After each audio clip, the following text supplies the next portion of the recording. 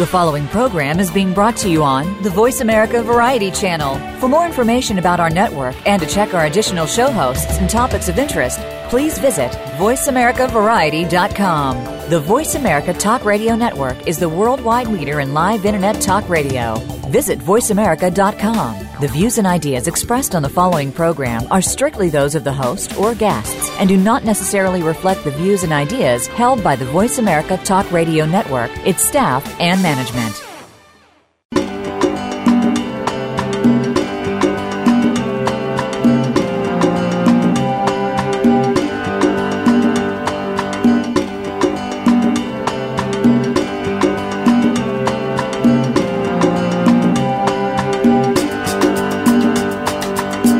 Save our wildlife, save the environment, save our world.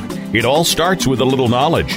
Welcome to Our Wild World with Ellie Weiss. There is so much that's being done and can be done with help from specialists and marginalized community groups to you. We'll discuss the future of Africa, the wildlife, and the people, and show you how it affects the entire planet. Now, here is Ellie Weiss from the Wild Eyes Foundation. Good morning and welcome to Our Wild World. We're back today with Ashwell Glasson, and we're going to string together a variety of components that are now, more than ever, effective and necessary conservation tools for meeting the challenges of a very changed world, politically, environmentally, human relationships, and relationships to local resources, and how that connects to both local and global health, with key insights and trends directly from the African context and perspective, and that does have direct influences on all wildlife, not just the iconic species. So I'd like to welcome back Ashwell Glasson. Welcome, Ashwell. Hi, it's great to be back, and thanks very much. I'm really looking forward to our chat. Same here. It's nice to have the continuity and the continuous updates of what's been going on, and you're so well-versed and knowledgeable and active in so many different things going on in South Africa. So we had you on in a couple of previous episodes, and our last one was right when the rhino trade began to open up, and you gave us an interesting perspective of the background of what that meant in terms of economics and where various parties, so to speak, stood. So it's been about a month or so since that hit the global headlines. So why don't we start with a bit of an update on what's going on with the rhino trade? Well, it's still been a period of tons of flux. I think that's probably the best way to put it. Lots of infighting, and it's been quite polarizing. There's obviously the pro-trade groupings and the anti-trade groupings, and obviously I think for many a sense of betrayal after our stance at CITES last year at the COP, where we weren't going to pursue trade even though there was some maneuvering. So there's a little bit of distrust with government right now, and it hasn't changed in the last a month and a bit. A lot of people are uncertain as to what the real agenda of the Department of Environmental Affairs is around trade, and the obvious gap with how a person or a registered individual can get two horns out of the country for export purposes for personal use.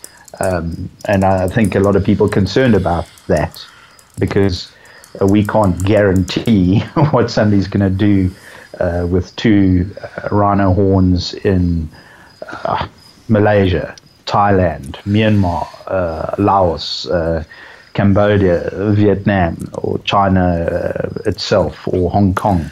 So that's a tricky one, because we can't enforce terms on the other end, and I think that is one of the big fundamental things that is scaring quite a lot of people. Well, it also goes into, after we spoke, I spoke with Peter Knights and Hong Huang and Alex Hofford with Wild Aid in Vietnam and Hong Kong. So Alex and Peter were both at CITES, so this brings in a little more of a sticky wicket that I think we should just rehash a little bit. CITES banned the trade in rhino horn. South Africa then turned around and said, okay, let's trade.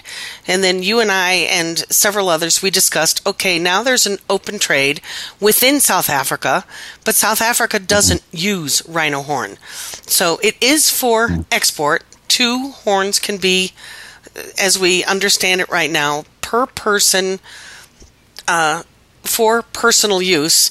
And as you just said, where is this horn going? Vietnam doesn't want it politically and government or conservation-wise because of all the effort and much money spent on campaigns throughout the countries you just named to stop the demand, to stigmatize using rhino horn as a status symbol within the, swelling middle and upper class.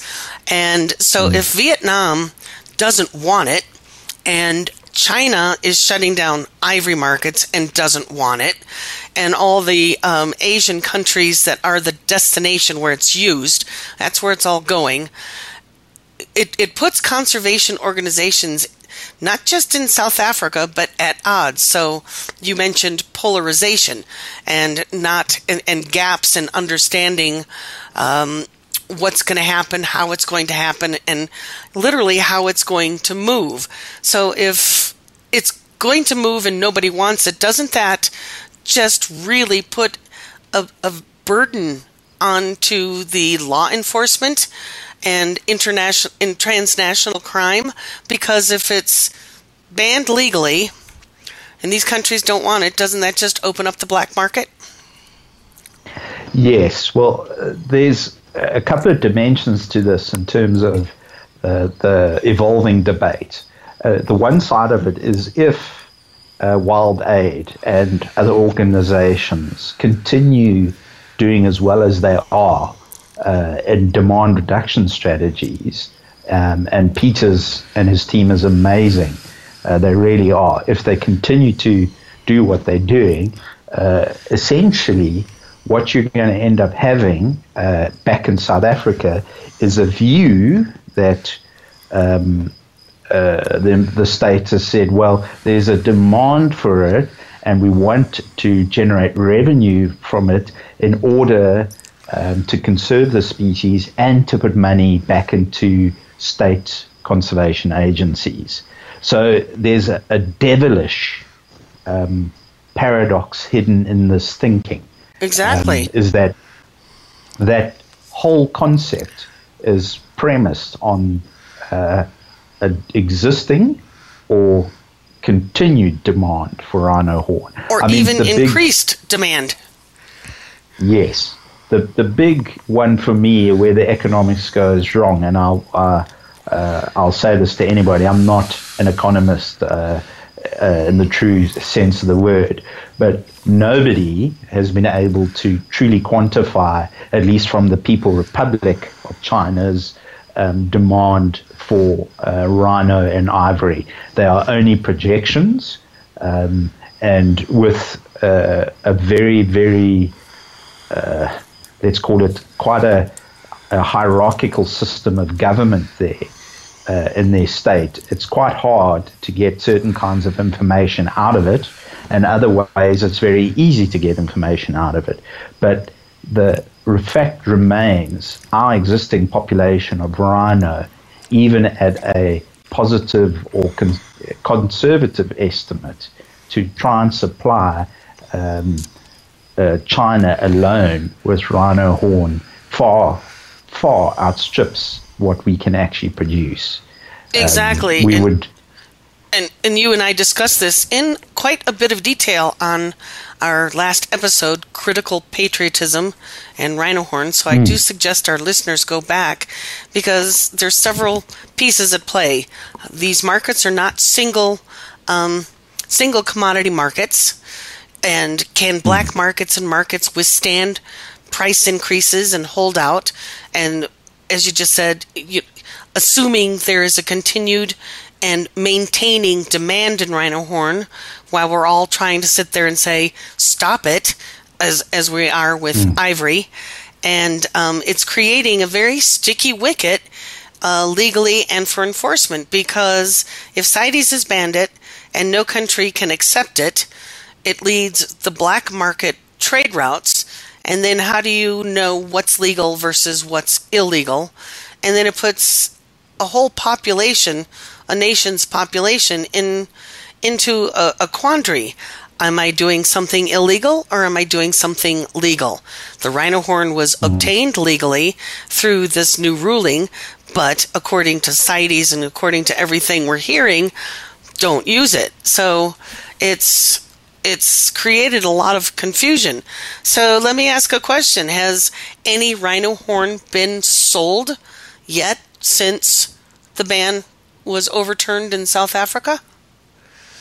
No, I'm not 100% sure on that one. There have been rumors that applications have been made, but the regulations for actually regulating it and the system required and I know it's going to sound funny, but just it's almost like in America, the DMV. You've got to go and apply for the license. Okay. That system does not exist, even though the decision has been made around trade in domestic rhino horn. The actual system of how it works does not exist yet. Hence why the update now is more about saying the system doesn't exist yet. Environmental Affairs needs to figure it out. And a lot of the talk as part of the update has been of a similar discussion with the Kimberley process with blood diamonds, going back into the early 2000s, late 1990s, a similar concept. Give us a rundown briefly of what that is. As a control measure, what it did was it would essentially look at a set of criteria for a country to be able to trade in diamonds. And blood diamonds is just a synonym for conflict diamonds. Right. So child labor, illegal mining, and I think everybody remembered the RUF in Sierra Leone and Liberia causing havoc and everything. And the Kimberley process was put into place to prevent illegal diamonds or conflict diamonds from being slipped into the legal pool. And another example that we could use is, and it's becoming a problem for Russia, particularly when they are taking it from archaeological and paleontological sites, is mammoth ivory being slipped into living species of African and Asian elephant ivory. So mammoth ivory is on the growth. When we talk about something like the Kimberley process or the rhino horn trade process, they put the cart before the horse, for one thing, since there is no system in place. And now it's creating a whole lot of, I'm going to say, hassle and aggravation, because it hasn't quite pulled together all the socio-economic challenges, as you just highlighted. Conflict areas, the needs of people. How is it going to meet the various needs? The needs of people in Africa. Will the money go to conservation, to the people that need it? The poachers uplift their standard of living so they don't need to poach. Can a market in rhino horn keep up with an increase or maintain demand? And who would be doing that? The breeders, and the pressure that it puts on the small rhino breeder, and then especially wild rhino, because that gets into the whole spiritual chi of why we want to use wild things and absorb that spirit versus something farmed.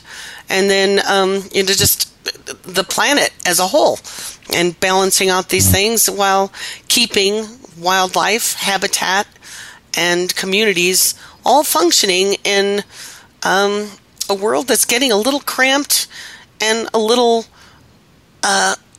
chaotic. And what we're going to get into in our next section here, a little more violent. I'll just drop a hint and a direct hint for our listeners. And when we talk about the illegal trade in, or poached rhino horn, or poached elephant ivory, or poached pangolins, you might as well use the word, these are conflict. This is conflict ivory. This is conflict horn. This is conflict scales. That's kind of the language that is clearly coming out. And even Eric Solheim, the director of UNEP, has recently clearly stated that the groups of insurgents, anti-government forces, terrorist groups, as well as those that serve them in a very mercenary fashion, because most transnational organized crime groups are politically neutral and ambivalent. They will serve he or she that pays the highest or can get them some kind of leverage. And with Eric Solheim having said that, he has also pointed out the obvious, is that if we are not careful with these decisions, we are going to legitimize some of these groups that are abhorrent in what they do to people and wildlife. Excellent point. So with that little hint, I think it's a good moment to step away, take a little break. And listeners, stick with us. Follow us on Facebook and follow Ashwell Glasson on Facebook, and also his organization, Dark Tide, which hopefully one of these days we're going to get into and talk about what Dark Tide is doing. And stick with us, and we'll be right back.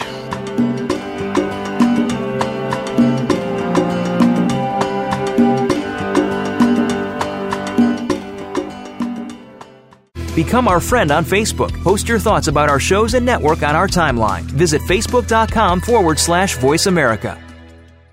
Wildlife. No wild, no life. Big, scary, beautiful. Predators are in danger. Without them, our rivers dry up. Our forests don't grow. Our communities go hungry. Our biodiversity crumbles. Wildlife drives our planet's ecosystems. The wild effect. It's in our hands. Ellie founded Wild Eyes Foundation because she loves Africa, and to remind us that there are more harmonious and less destructive ways to live on our planet.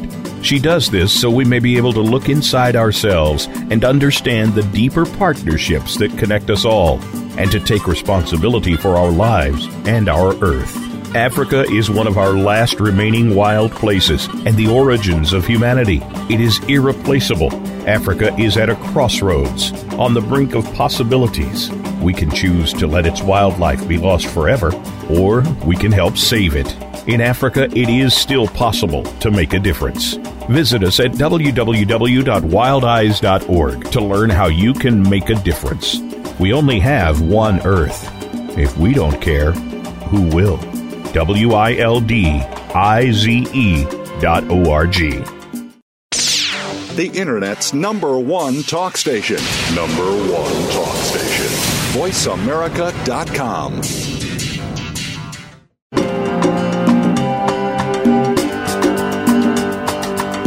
You're listening to Ellie Weiss and Our Wild World. We want to hear from you. Call into the program at 1-866-472-5788. That's 1-866-472-5788. If you'd rather send us an email, please send it to wildeyes@wildeyes.org. That's WILDIZE@wildIZE.org. Now, back to our wild world. And welcome back. This is Ellie Weiss. You're listening to Our Wild World and my guest, Ashwell Glasson. And we are trying to get our world to understand that conservation needs a facelift. Conservation 2.0 world update. The world has shifted. Conservation models need to shift with it. And that's a large and convoluted and complex subject because, especially in Africa, because of so many organizations and so many different focus groups and so many more pressures on wildlife and species and planetary resources.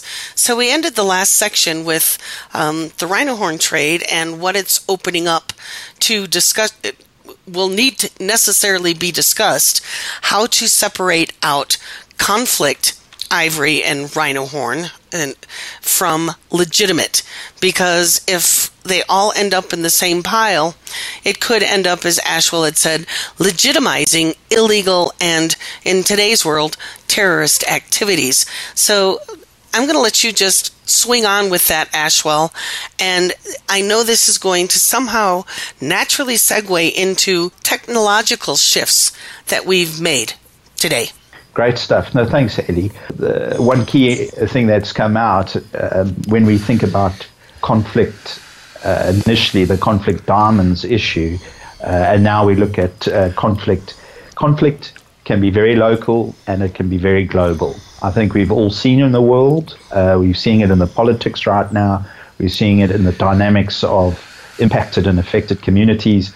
And I don't have the figures on hand, but as far as I remember, in the last few weeks, we have reached an all-time high of internally displaced persons. It's a term used by the UN, where there's been civil war, internal strife, etc., and we have now hit a new level in the world. We seem to be accelerating towards different forms of conflict. And obviously in the African context, the Kenyan government took the decision to burn all that ivory that they had as a statement. And I think that statement wasn't just about the fact that there shouldn't be trade in ivory and they destroyed a stockpile. It was another way of legitimizing their thinking and making sure that if in that ivory there was some that was seized from poachers, that at that point it meant that that ivory could be treated as the same regardless, a dead elephant or dead elephants. That was a very strong message, and I don't know if that message really came out enough in the world. People were more focused on the dollar value of it, etc., which of course is important. And I think I just read a headline, Zambia, I believe it is saying it's sitting on 100 million or something worth of ivory and they want to trade it. So we're seeing a lot of backlash from CITES decision. COP17 is going to go down in history as a biggie because, with ivory, we were getting very successful at reducing elephant poaching and, very successful at decreasing demand in Asian countries and stigmatizing the desire for rhino horn. And now so many countries, not just South Africa, and, what Kenya did in burning their ivory was to say ivory without the elephant has no value. And you brought up a very good question. Did that work?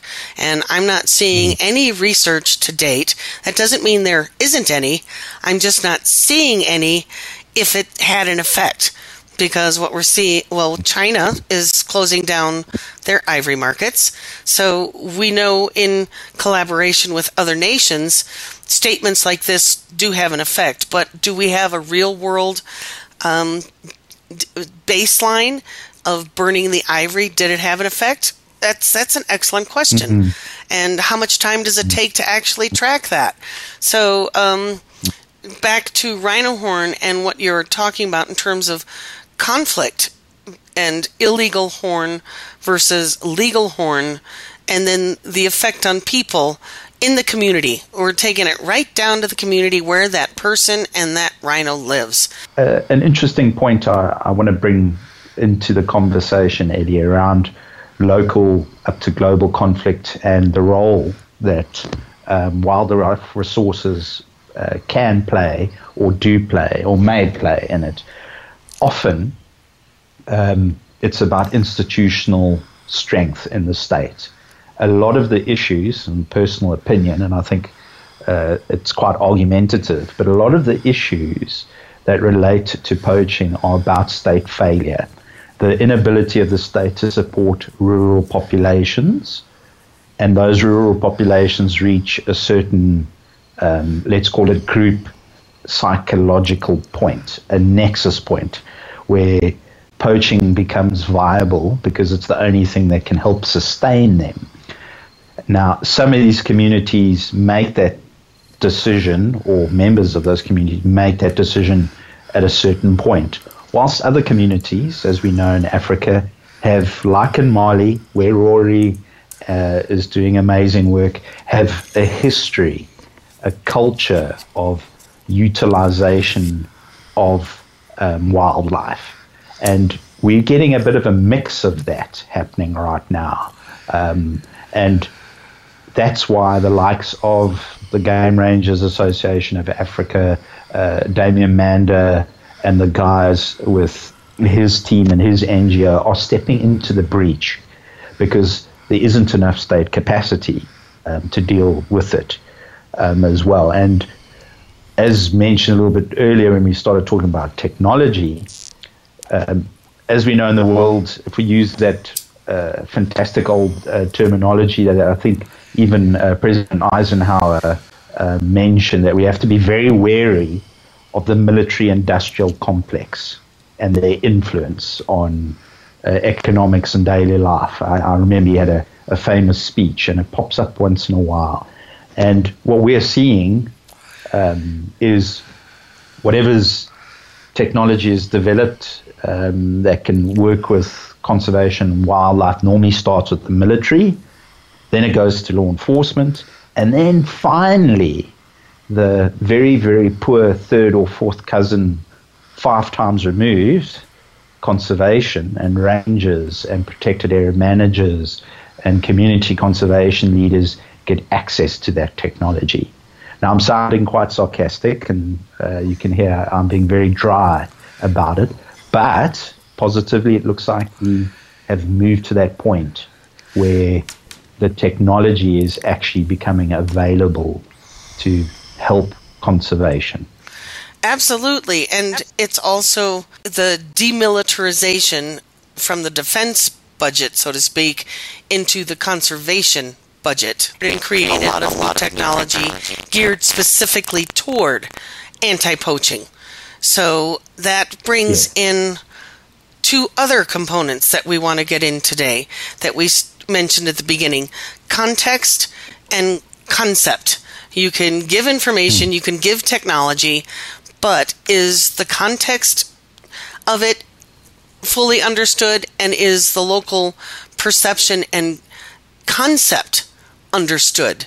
So we're now segueing into sort of the militarizing up of anti-poaching measures, and ex-veterans, ex-military people joining the anti-poaching fight as they leave the theater political wars into this war on wildlife, but using some of the same technology.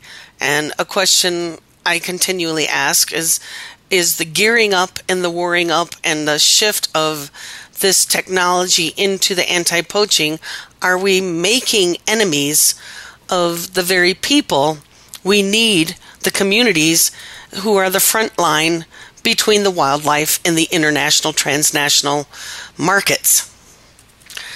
Absolutely. You've touched on a very key, critical, personal point for me, is that the entire system is open to manipulation. And to use that expression, we could be pushing towards a zero-sum game or an endless escalation, which I think, without speaking for Damien or Rory and the guys, they might be seeing.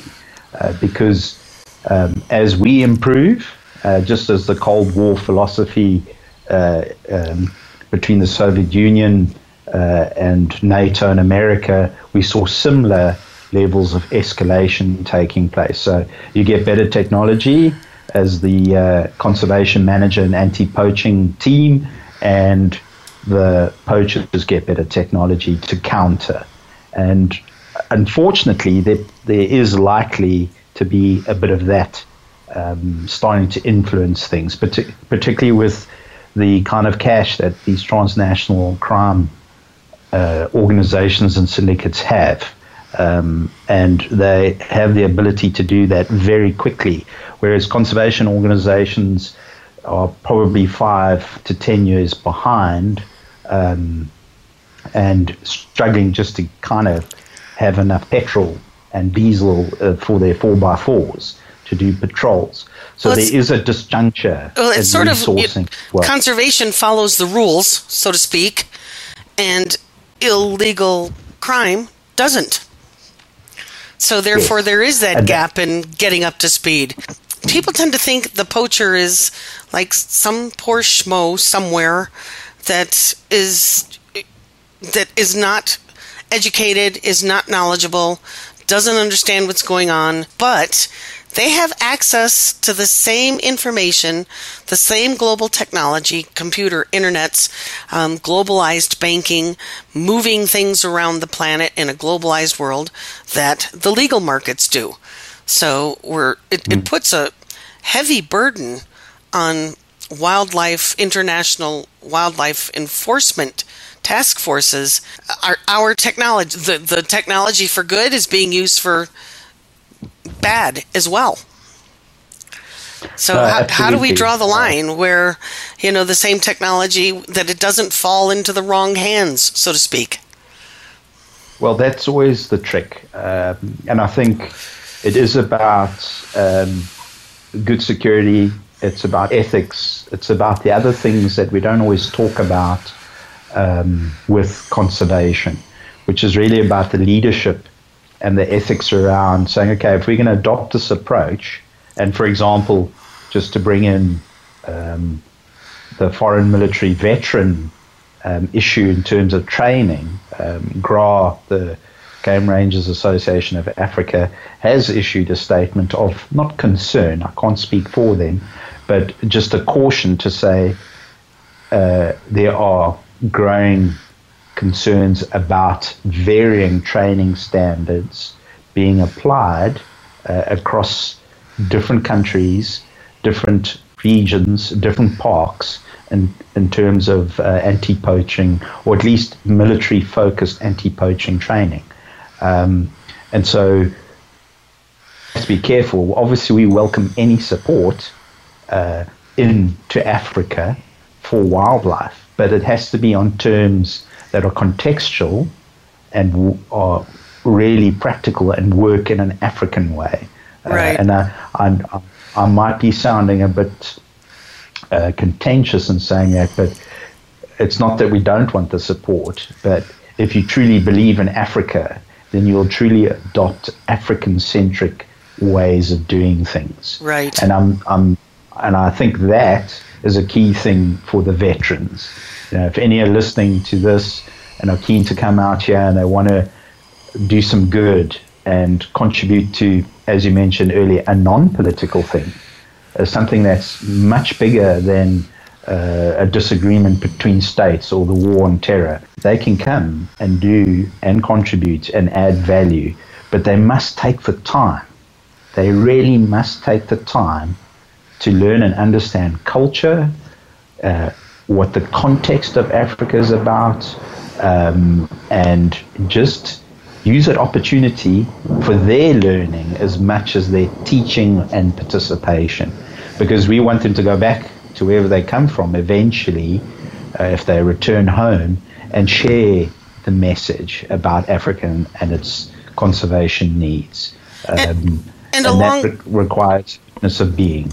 And along with that, the historical context, not just today's context, and all the vibe that is going on today. Let's just use an example, what's going on in Laikipia in Kenya, and arming up people without naming who people are, arming up. A lot of this weaponry comes from colonial times and, stashes from other countries when we backed other leaders, and all these arms have been stashed in these countries. And so we're getting ammunition and arms from decades ago now being used in a whole different way than they were originally planned for.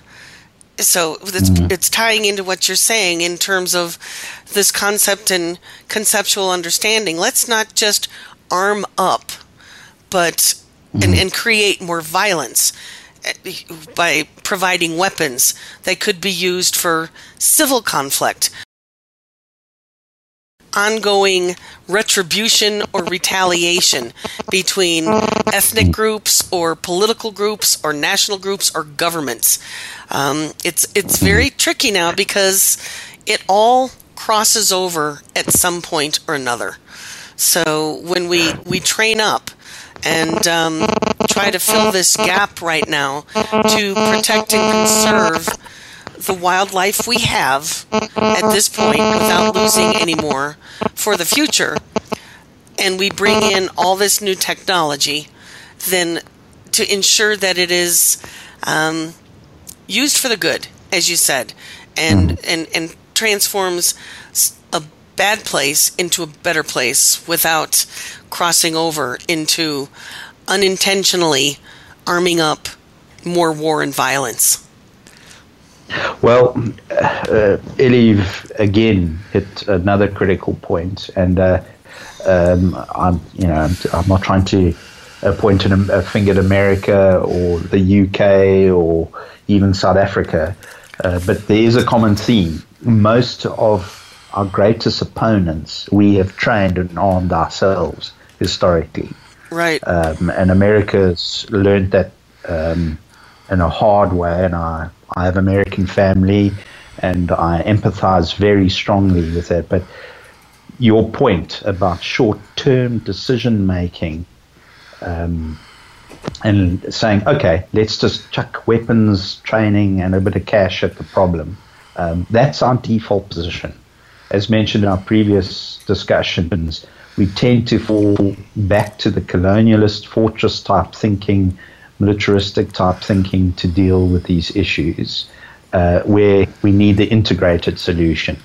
And for example, just sticking with the technology theme, having the discussion and seeing discussions about this domain awareness system that is being rolled out. I think the first country is Kenya, the Northern Rangelands Trust, and a few other guys are rolling it out, which was designed by Vulcan Inc., Paul Allen's company. And he, and I assume his team, are trying to develop something that will help with not poaching management, but having an operational management system that will allow different parks, different reserves, and most importantly, communities either in, adjacent to, or partners in wildlife areas to actually manage and share the flow of information.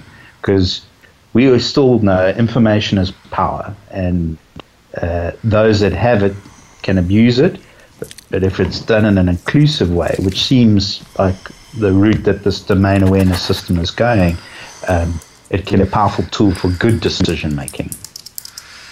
And that brings me to a point that today, on average, the poaching of megafauna, iconic species, elephant and rhino, they're so well tracked and either on a private reserve or with hundreds of rhino or a small reserve. Most of the animals are known.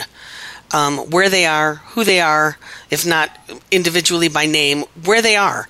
So a lot of the poaching has escalated up through the upper echelons of government and the caretakers, so to speak, of the national parks or the managers. So an inside job, in other words. So at that level, technology and information has the potential in a much easier access to be used for personal, private gain versus community gain and overall environmental protection. Would you think? Yeah, I think, yes, it does. There is I'm hoping, I haven't seen a demo of the domain system, but I'm hoping it has checks and balances that can detect, let's be diplomatic, anomalies. So a corrupt, and let's just say what we're saying, a corrupt park manager that takes advantage of the information sharing to then actually organize poaching gangs and teams to move in. I certainly hope that the guys are building algorithm or something that can pick up on those things. And I suspect they probably would, but if not, it would soon come out in a pilot of it, I think, as well.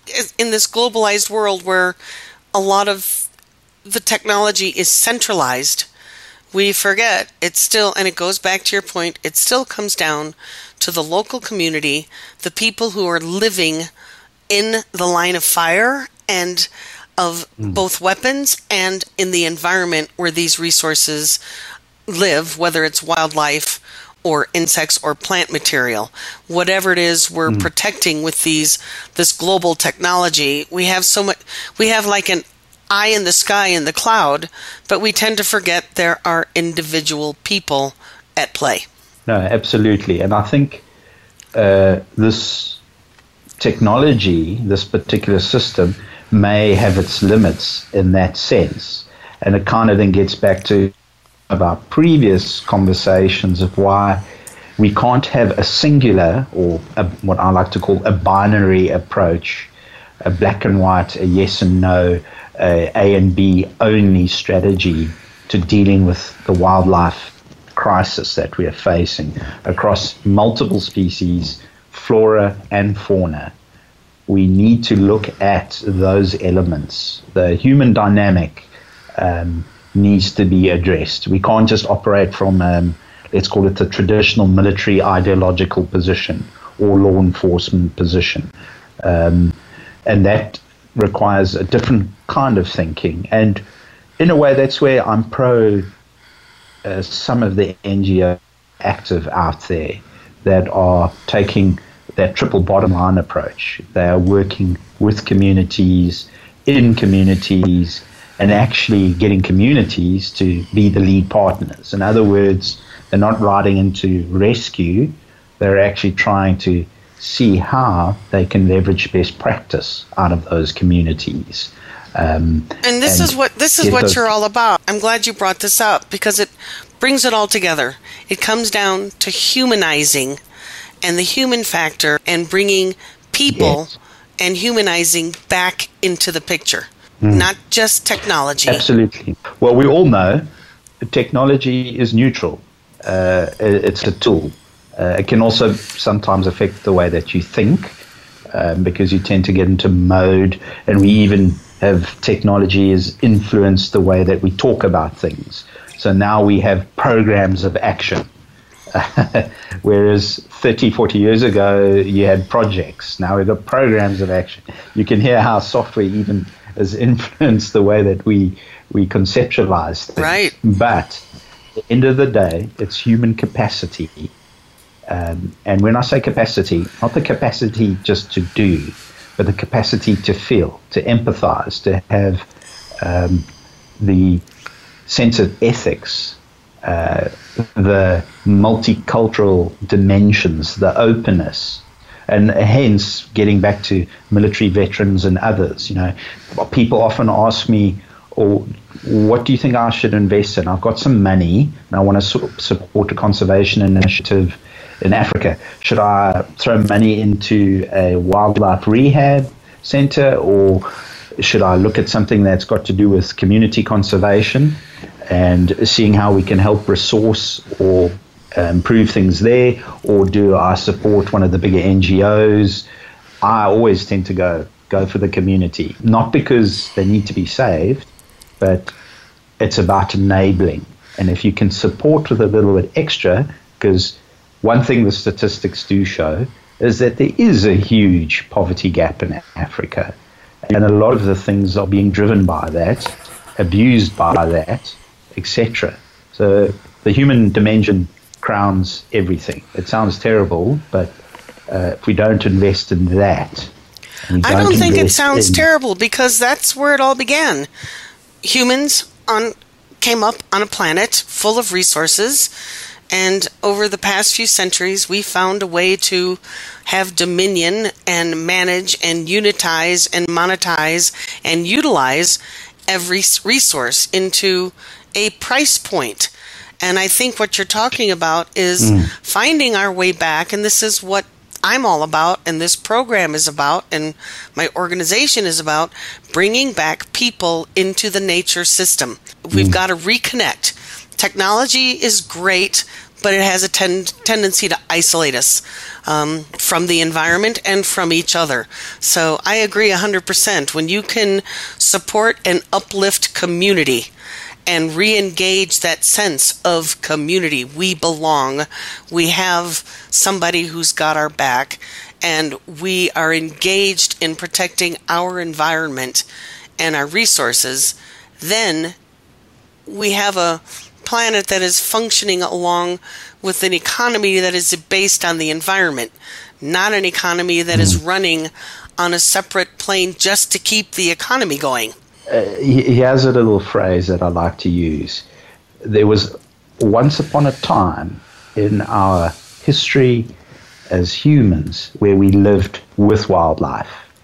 What's happening now is we're being forced to protect wildlife and keep them separate from us. Right. So that, for me, there's a psychological perspective to it. And our default position has become the latter, because we cannot make daily choices to live with wildlife for some reason. We've moved past it in a negative way, in my personal view, but that, for me, is the key thing, and why fortress conservation measures will keep on being chosen as the priority measures over living together with wildlife. And that's where we're headed in terms of Conservation 2.0 World Update. This is an urgent operating system shift. So think of your iPhone or your computer when you install an entirely new operating system. We have a lot of great things in our history of conservation that has gotten us to this point, that of awareness, global awareness, even into the most rural, local African community. They have access to information that they never had access to before. So now, as we've been talking about over the past several series of our Wild World episodes, and with Ashwell today, that we have to move forward to a re-engagement of people into this technology as it's appropriate in concept and context per place. It's not a one-size-fits-all measure. Absolutely. Absolutely, Ellie. This brings us to the important role of citizen science.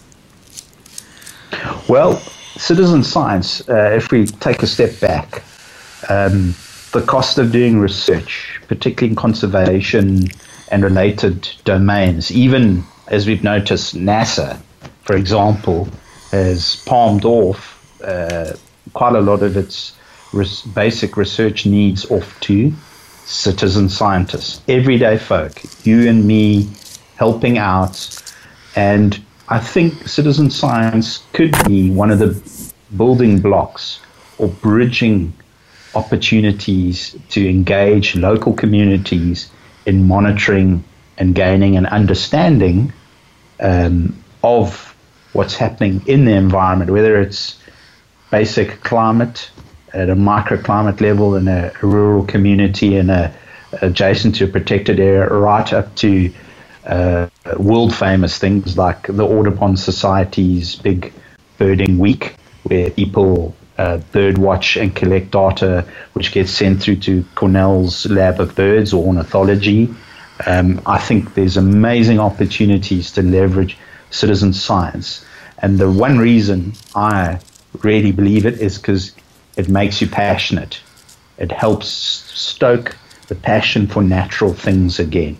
Makes you sit in your garden, look at birds or whatever the particular citizen science activity is, and your contribution back to the project or the initiative has value, immediate value. And especially in a world where climate change is affecting us each in our own backyard. We were talking previously, the rains have changed. Here where I live, the weather has changed, and we are seeing that in our backyard in terms of songbird migration, in terms of when we plant our gardens for food, in terms of, river flows, water, the way wildlife and the planet moves now. That requires and needs all of us as individuals to start monitoring, to start keeping an eye on things so that the future generations have a way to function with this changed world. No, absolutely. I mean, there was a time in farming before the massive industrialization phase that started in the UK in the 1800s. And then obviously spread to wherever. That was something we did every day. And I think we need, again, like we said, active citizenship, become a citizen scientist. In other words, Earth is hiring. We need everybody to pay attention and participate. And that's something anybody and everybody can do because, on the whole, we have the technology available on a global scale to do so. Spot on, and you'll enjoy it. That's absolutely. Get out there and watch what's going on. So, unfortunately, we're out of time again. Ashwell, it always goes so fast talking with you.